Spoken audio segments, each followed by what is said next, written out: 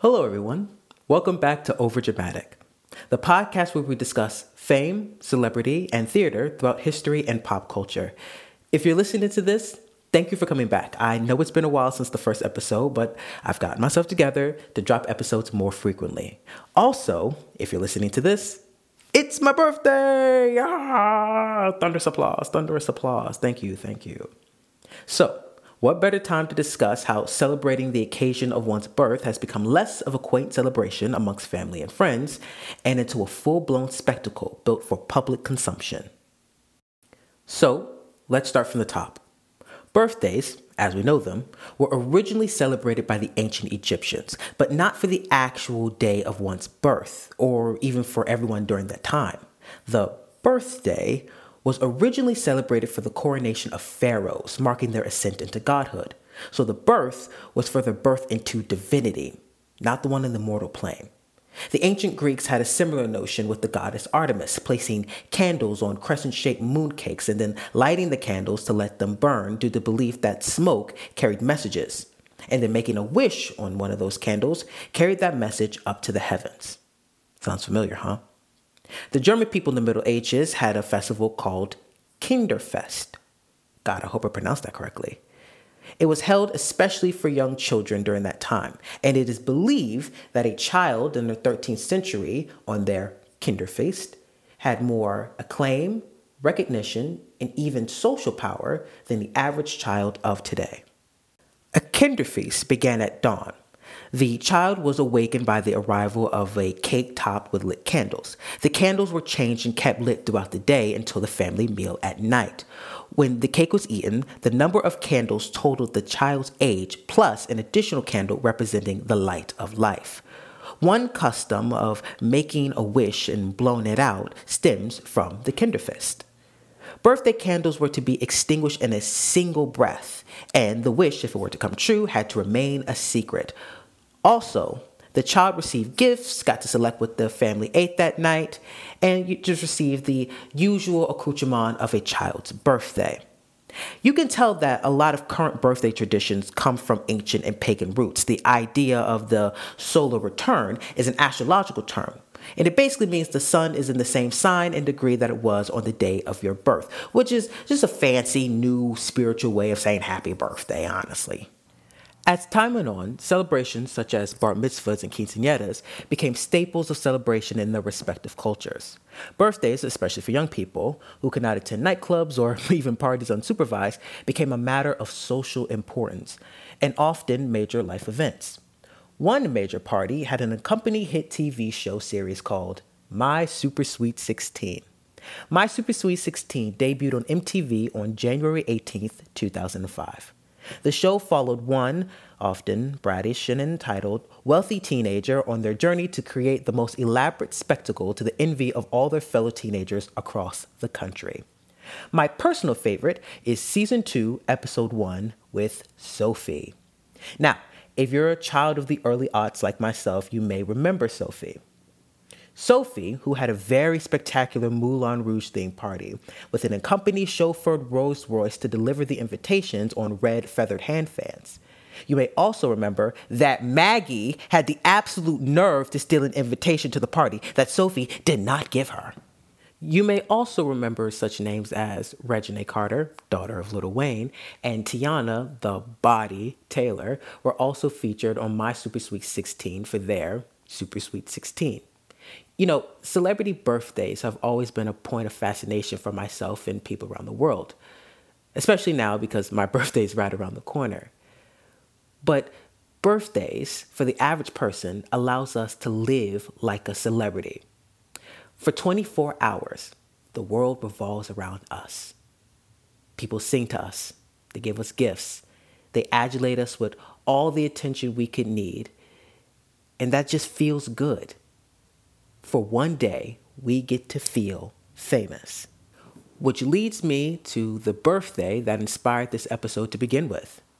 The celebrity birthday that set the tone for all celebrity birthdays and honestly all birthdays that followed. I'm referring to the spectacular 21st birthday of Paris Hilton.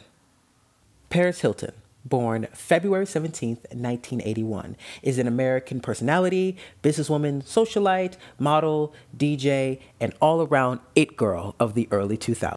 The 21st birthday for the average person is a major signifier in their life. It signifies the true beginning of their independent adult life outside of their family, where they can truly begin to make a name for themselves outside of the one that's already been given to them. And I can only imagine how strongly Paris resonated with that. Being the great-granddaughter of Conrad Hilton, Paris was born into a society where she didn't get to make mistakes like the average child or teenager did. Because if she did, it either became a headline on the cover of a magazine or it made her the ire of elite social circles.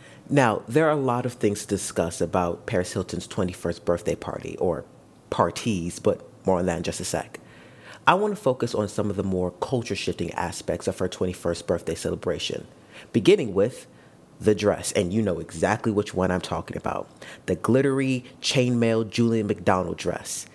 This is one of the most enduring going-out dresses in the last century, and it's called a dress by the most technical of terms. I mean, just one strong gust of wind and you're going to be spending your birthday in lockup due to public indecency. We're calling it a dress on thread so thin that it's thicker than the actual dress itself. But nonetheless, this dress has been replicated by every pop fast fashion brand in America. Most publications and brands themselves simply refer to it as the dress. Paris's birthday wasn't just a singular day event. It was a 6-city world tour with stops at the Bellagio, Studio 54 Upper Room, Tokyo, Japan, and of course, Paris, France. Because of course Paris Hilton is going to go to Paris, France. Come on, it's right there. What she did was incredibly unique. What she did was allow the average Joe to come into her party and experience life the way she experienced life. If only for a day, the average Joe could dance to Britney Spears and take shots with Kim Kardashian and Kris Jenner. And I know that sounds fleeting and superficial and vapid. But is that not valid? Are working class people not allowed a moment of fleeting superficiality and vapidness? Are we not allowed a moment of just joy for joy's sake? What Paris did, to the best of her ability at the time, was close the gap between the wealthy and the poor. Not economically, because Paris Hilton just doesn't have that kind of power, but socially, she does. She was the it girl of a generation, the it girl of the moment. Easily one of the most popular, recognizable names in socialite circles and tabloids across the world. She had the power to allow other people to live like her, if only for a night. And in the words of the icon herself, that's hot. And it's for that very reason that Paris Hilton's 21st birthday celebration is one of the most celebrated events in modern pop culture history. You know, in the social media age, most parties are viewed on that very platform. We get the pictures that day or maybe the next day, but they're still closed-door private events for reasons we perfectly understand. But still, that's what made Paris's party so special. We got to be in the room. We didn't get to see the pictures the next day or the next week. We got to take the pictures. Sidebar, rumor has it, Paris Hilton invented the selfie because it was, quote, the autograph of the 21st century. Paris wanted us in the room because she wanted us to feel like her.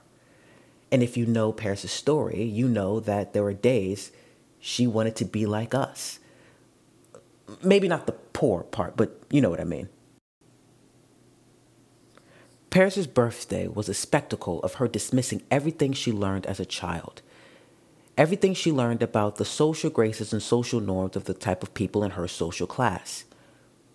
What she did was allow herself to be common, but extravagantly, and allow common people to experience extravagantness. In the very pseudo-socialist way, what Paris did was praxis. Like, that was praxis, dog. I don't know what you want me to say. That's praxis. Now, I've got to cut this short because, like I said, I got my own bit of celebrating to do. But wherever your birthday lands this year, I hope it's just as luxurious, extravagant, and just as goddamn fun as Paris Hilton's 21st birthday party was. And remember, it's your birthday, so it's perfectly fine to be a bit overdramatic. Till next time.